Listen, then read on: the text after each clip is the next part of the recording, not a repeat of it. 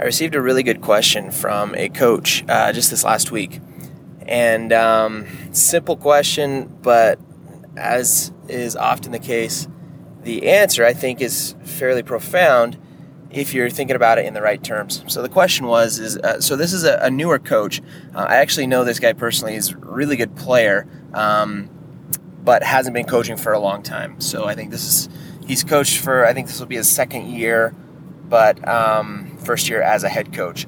So he asked me, he says, I have pucks, I have cones, I have a whiteboard to use on the ice. What other coaching materials should I be looking to invest in? Now, I think his intent was, more along the lines of, like any additional training aids or, stuff that he could use on the ice during practices. And I think that's great.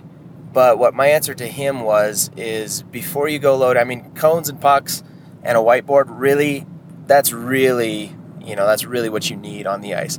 You can add additional training aids and all kinds of stuff like that to make it more creative, and that's fine.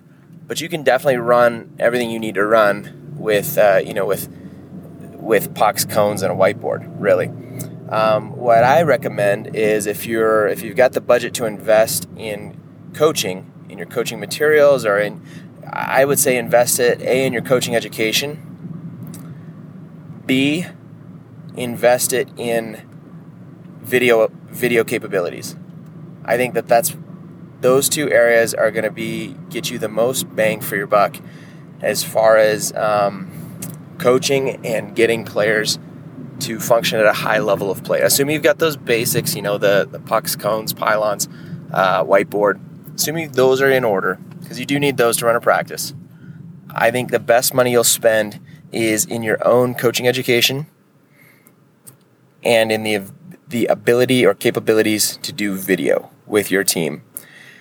So A, know what you need to teach them, be able to recognize and teach them that, and then B, use video to get them to do it. And videos, if you've been listening to me for any amount of time, I'm a huge proponent of video, even at the youngest ages. I've been coaching the U8s for the last couple of years, which means I've had some of these kids since they were 6, some since they were 5.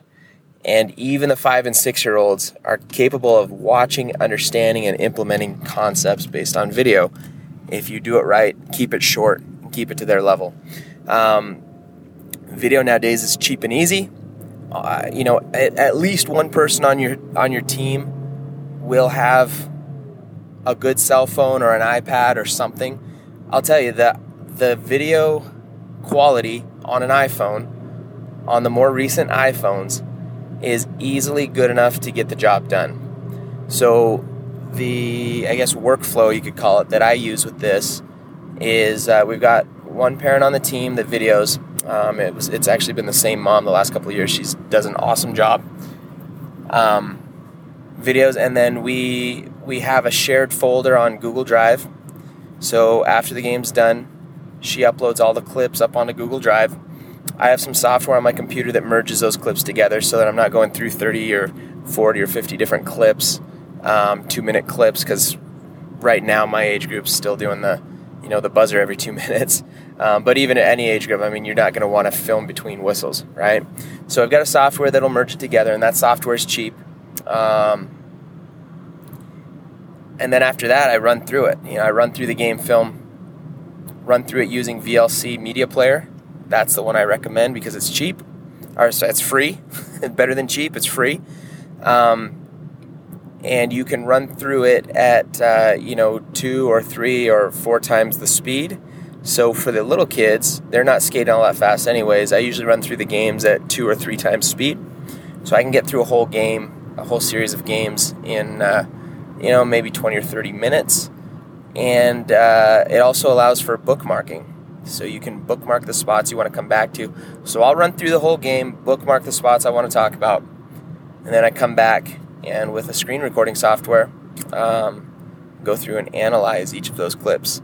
So again, with VLC, you can speed it up or slow it down. You can run it in slow motion. It's really easy to do that, and talk about the points in the game that went right and the points that went wrong, and show the players what happens, the results of both ways. Show the players what happens when they do it right and how it leads to scoring opportunities or goals. Show them what happens when they do it wrong and it leads to to goals against or to the other team having chances that they shouldn't have had. That's the workflow with the video. We actually go through it in a lot of detail in Hockey Development Magazine, the first 3 issues. So you're going to have to go back into the archives. Issue 1, Issue 2, and Issue 3 go into detail on how to use video in 3 different ways. The first one is, I can't remember what order they go in. I'm actually driving right now, so I won't be able to look it up. But it goes through the 3 different ways of using video. Digital Chalk Talks. Okay, that's using like a virtual whiteboard. Play dissections and skill analysis. Okay. With that video capability, you will be able to take your kids to the next level, no doubt. Assuming you know what you're doing, assuming you're teaching them the proper tactics, proper skills, and everything else, video is a huge tool that lets you do more with less. You don't have to be on the ice to be learning the game. It makes you use your on-ice time more efficiently. So usually what I'll do is after I go through and make the game dissections, I upload that to YouTube, make it private, send the links out to my teams or to my players, and I send it to the parents, and I ask them to have the kids watch it before coming to practice on the next practice. And then obviously what we work on in practice is the stuff that we talked about in the video. So the kids watch the video, it's already fresh in their mind, they come to practice expecting to work on the concepts that they had just learned about in the video. They hit the ice and then apply it in the next week's games, and man, it works really, really well. So that would be my biggest recommendation on that question. It's a great question, but like I said, it goes a little bit deeper. But the 2 biggest things you can invest in my opinion, are your coaching education and your video capabilities. Video is cheap and it's easy to do. It doesn't have to take a ton of time or effort or money, and you can really boost your players to the next level in an effective, time-efficient way. So that's my 2 cents worth. Hopefully it helps. And if you want more information on video work and actually have video walkthroughs on how to actually make this all happen, again, check out the first 3 issues of Hockey Development Magazine.